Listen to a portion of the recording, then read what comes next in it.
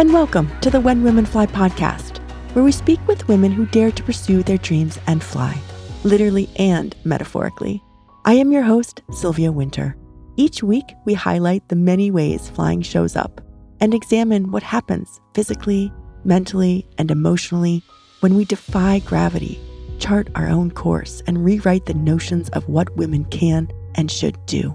I believe that in telling our stories, we are shifting a larger narrative, one small win at a time. Today's episode is the first Ask Me Anything in Season 3, and I'm so excited. It has been a hot second since our last Ask Me Anything episode in Season 2, and since then, our listenership has skyrocketed, and we have had a ton of great questions come in. So I'm psyched to sit down and switch roles to do a little talking. In this episode, some deep questions about the meaning of the metaphor of flight as we find ways, perhaps new ways, depending on what you're looking for, of moving forward. What I have learned about trusting my gut, running, what I'm afraid of, changes in flying and creativity that came along with motherhood, and the differences between flying and flow. One note, the questions around our big move to Switzerland have been batched for another episode, and I will punt them for another day. Frankly, I am still needing time to process as life unfolds in this new, complex, and stunning country.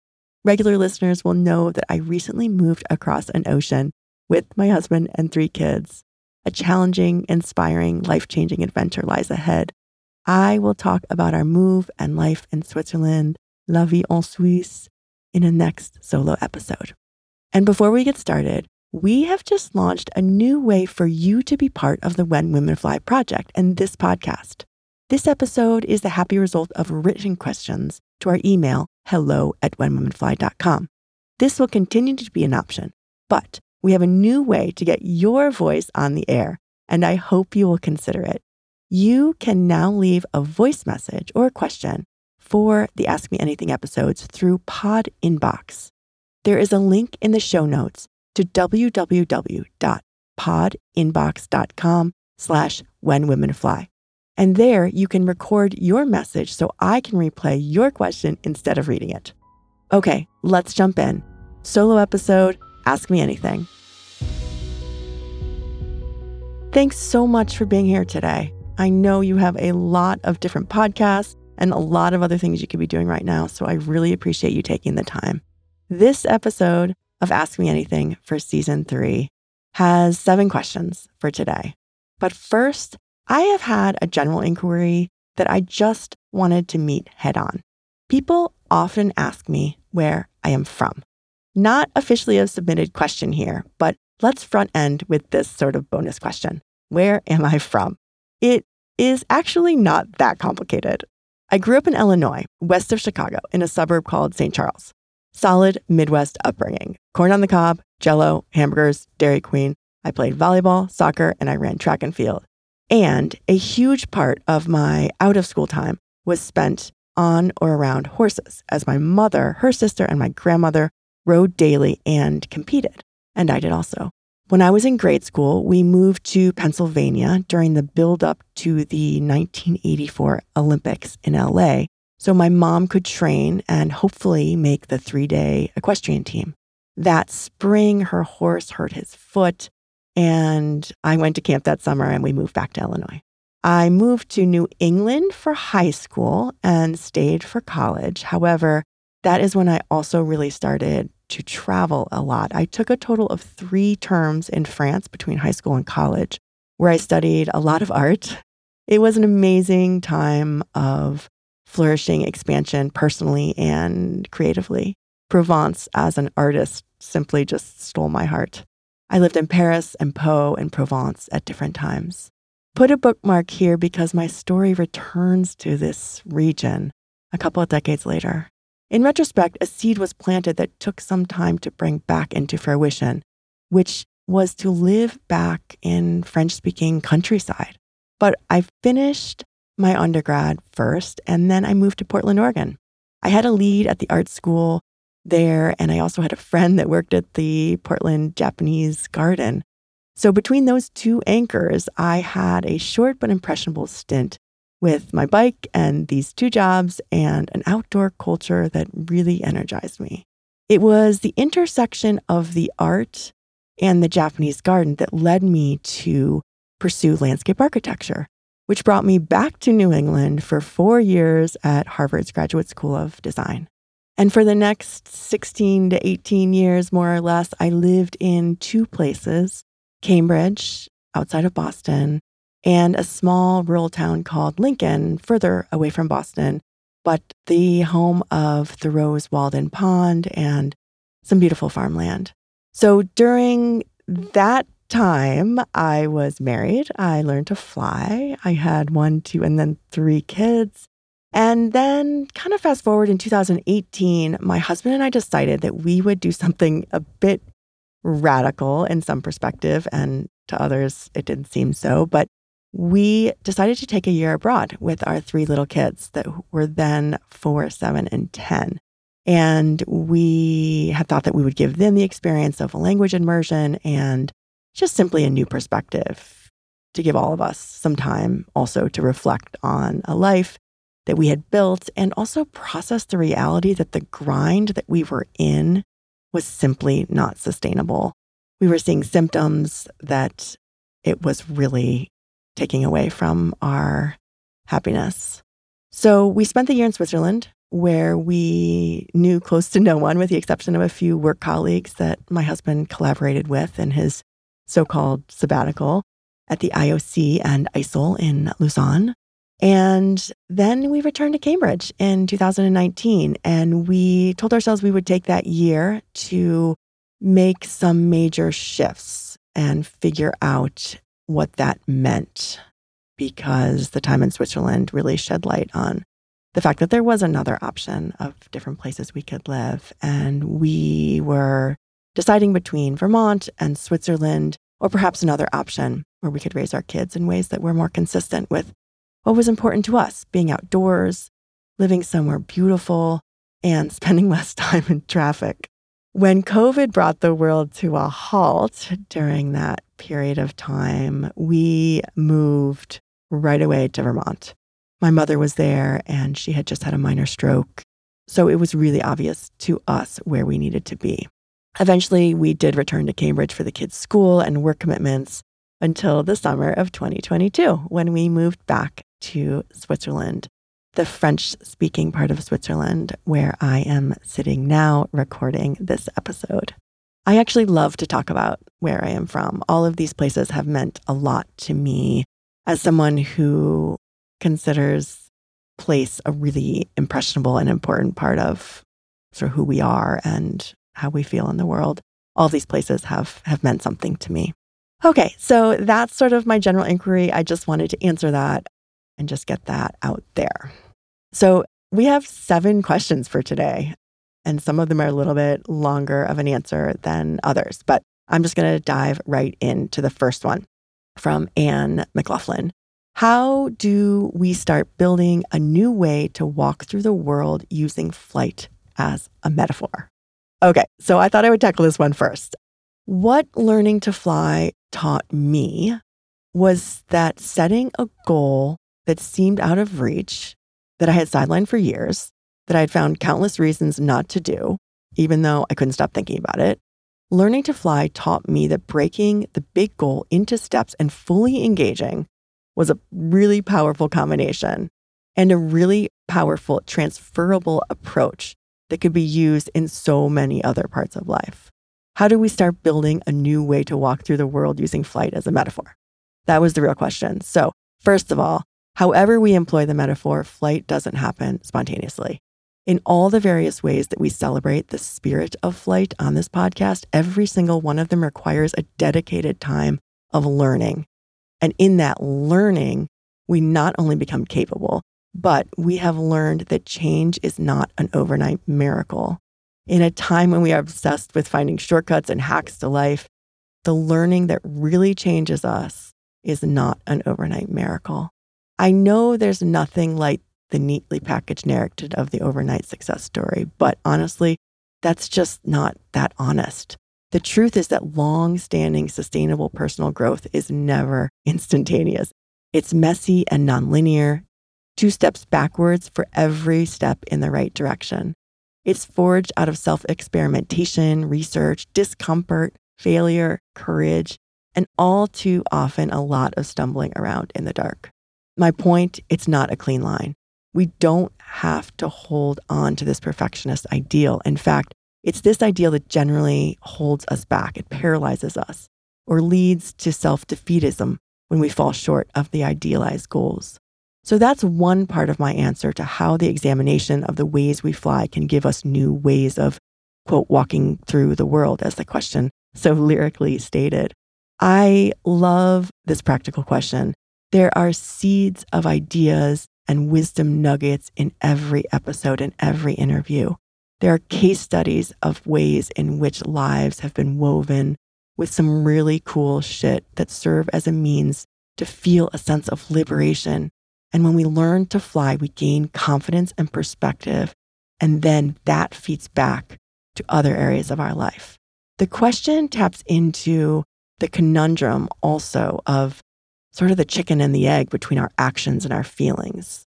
The central quandary, of course, is, do our actions create the feelings, or do our feelings then motivate their actions? There has been more and more proven by social scientists that our feelings derive from our bodies and its actions.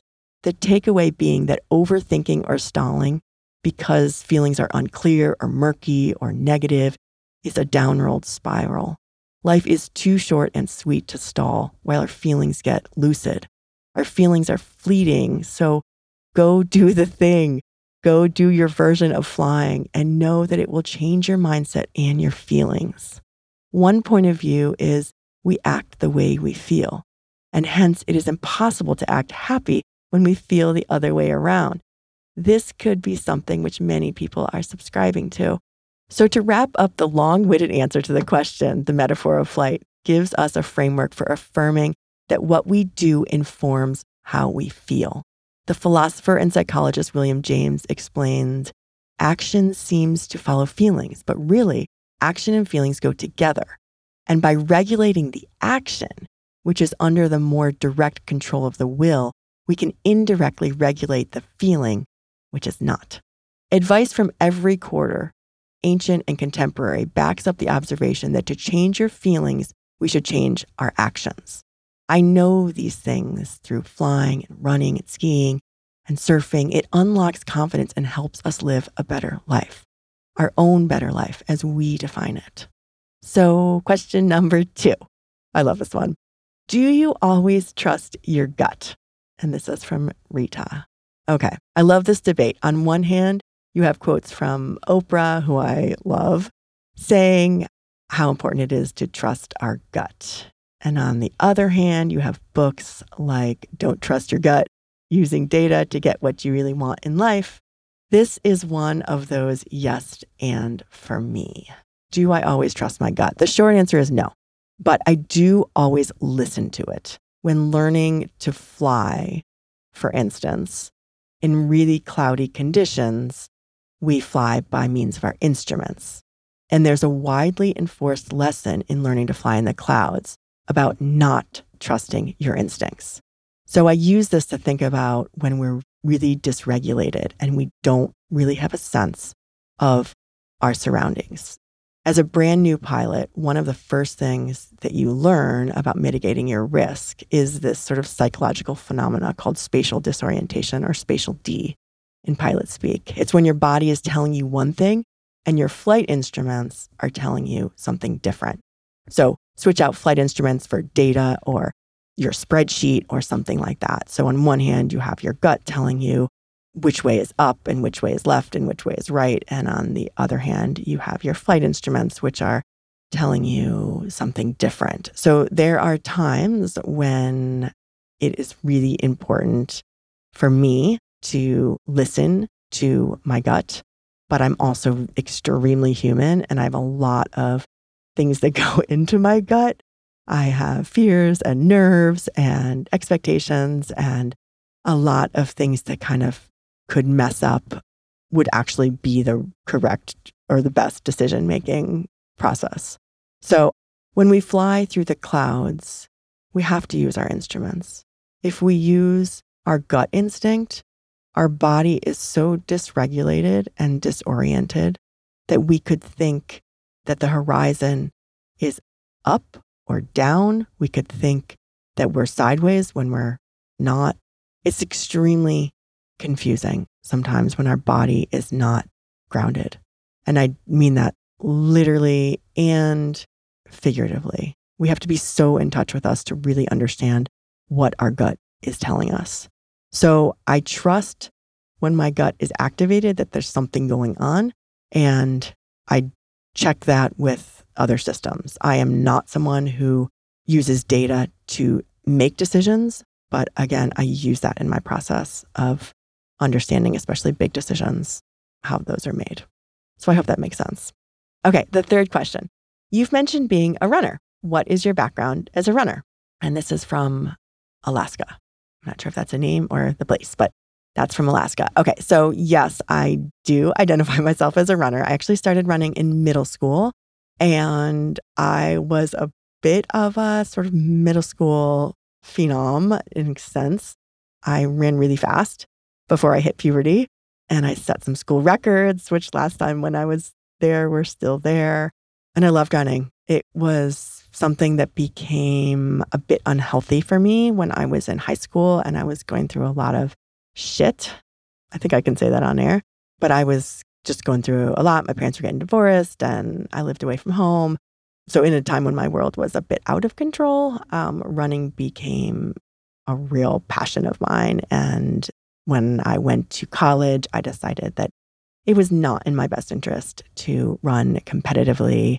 And for many, many, many years, I ran and did not run competitively. There's a whole back question about myself and competition. It's rather complicated, actually. And I'm still sort of trying to process whether or not it has to do with growing up with a mother that was an athlete and that focus on competition, not for me, but just as a lifestyle and just seeing the inner workings of that. I don't know why I have a complicated relationship with competition, but I do. And I chose not to be competitive as a runner for many years until I actually had kids and I really came to running and loved the community of running and started running more local events and got fast and just had a really fun time with that, just getting fast and fit and running. What I really love to do now with my running is to be fit enough to run in the mountains. Regardless of competition or organized running, my husband and I share this love of just being out in the mountains and going on really long runs. So that is kind of what running is to me now. We have our older two kids are runners, identifying as runners right now too. So that has become fun. We do just little runs around and night runs, and it's really fun. So that's my relationship with running. It is a big part of who I am, but not as a competitive runner for the most part. So that's that. The next question, what are you afraid of? From Jenny Moore. I'm just going to answer this one with my most feared thing in the world is about my kids, that my kids would be hurt or that I would do something that would hurt them as a parent. As a parent, you make so many decisions for your children, from naming them to where they're going to go to school, where you're going to live, the activities that they do. And man, you just hope that you do well. That's kind of my deepest, chorused fear, is that something would happen to my kids. And I guess even worse than that is something that I had a part in. Just laying that out there. Next question's a little lighter. Are you a morning person or a night owl? And this is from Emerson Lee. This is a great question for me to answer because this is a working area for me. I've always been a morning person since I was a kid, waking up before dawn and going horseback riding, and always loved being out in the early morning. However, when I was at architecture school, I learned about the night and I learned how productive the night could be. And now as a mom, I savor the night when everyone is asleep and I get to be creative and write and get work done. And now that we're in Switzerland and the time change is such that many of my collaborators are awake and actively working at night, I am continue to have a problem of both staying up late and waking up. And it has made me a nap person, which was not the question. So I won't get into that, but I do love naps. The next question, I think we're 6 now. Did motherhood change your approach to flying? And what about being a creative? So it's actually a 2-part question. And yes, of course. First of all, I didn't actually start flying until I was already a mother of 1. And yes, I think then becoming a mother of 3, there's the logistic answer of course, it changed my availability, but it also changed my ability to concentrate. And it also changed the underlying feeling that I needed to come home. I needed to be there for pickup, which when you're doing something like flying and you could be grounded or you could have a change of plans, is sort of an underlying stress. It has changed my approach to flying. And now that the kids are older and they have a lot of other activities, I have been flying less and less, which is hard to admit, but it is the fact. And it just is what it is. I know that flying will come back into my life when I'm a little bit more in control of my own time, but being a mother has definitely changed what flying has meant to me, the literally flying in an airplane as the pilot. But actually the question was, did it change my approach to flying? So I think the question is trying to get at risk.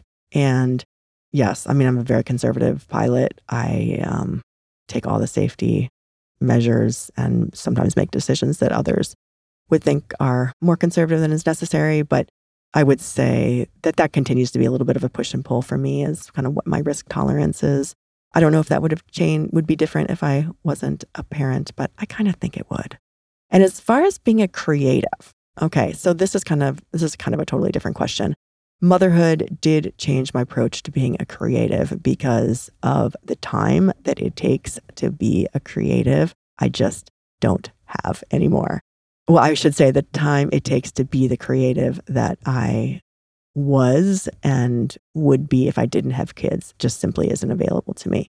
So my approach is much more about having the time that I have, I do what I can, and my production is a lot less than it would be if I had more time.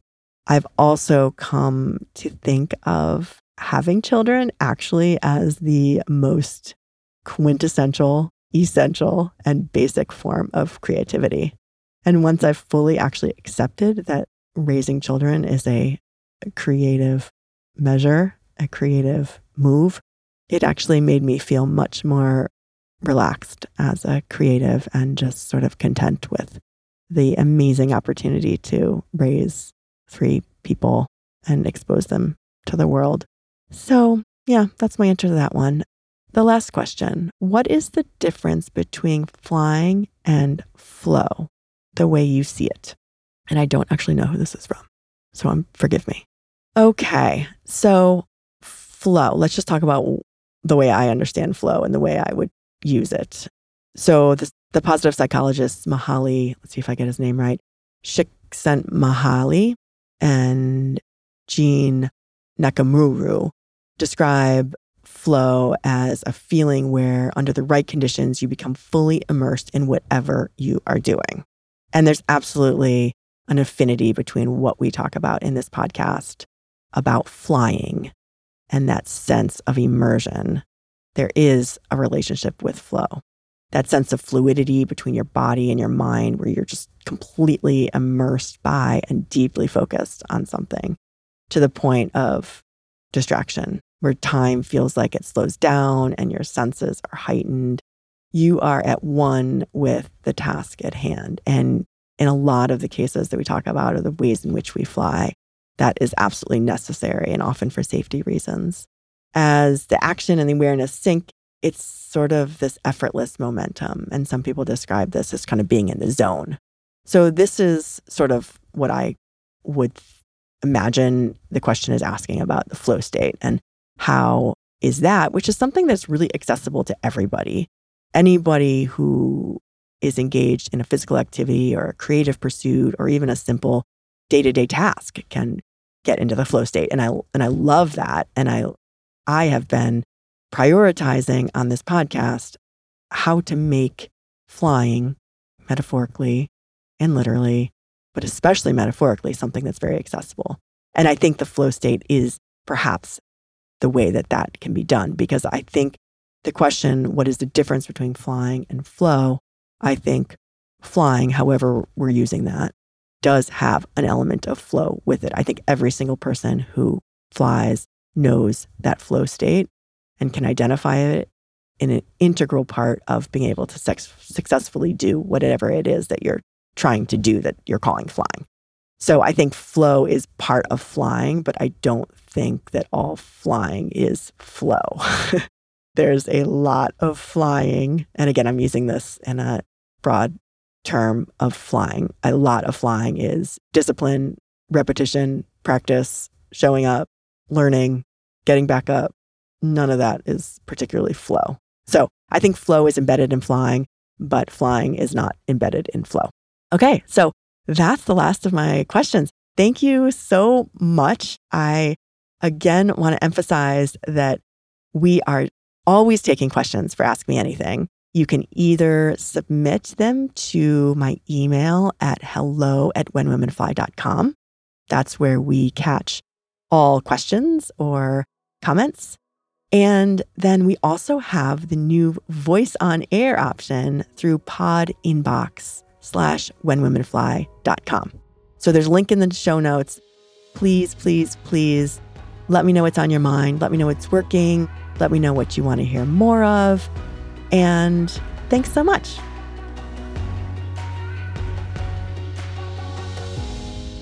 You've been listening to the When Women Fly podcast, an independent creative project founded by me, Sylvia Wynter, to amplify stories and expand our vocabulary when it comes to ways in which we fly, how we do it, and why it is important.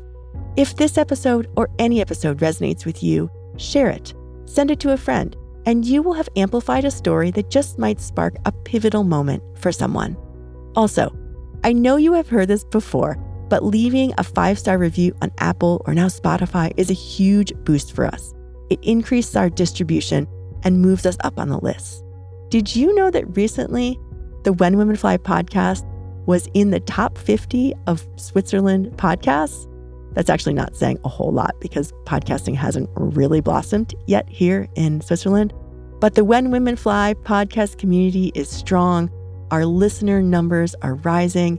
And the most important thing to me is it continues to have impact on you. So subscribe to the When Women Fly podcast each week. Don't miss a beat. Have a great week. Thank you again for listening. I send you love and light and strength and flight, however that shows up for you today. The world needs women who fly. Let's keep learning together. Be bold, be brave, and fly. I'll see you next time.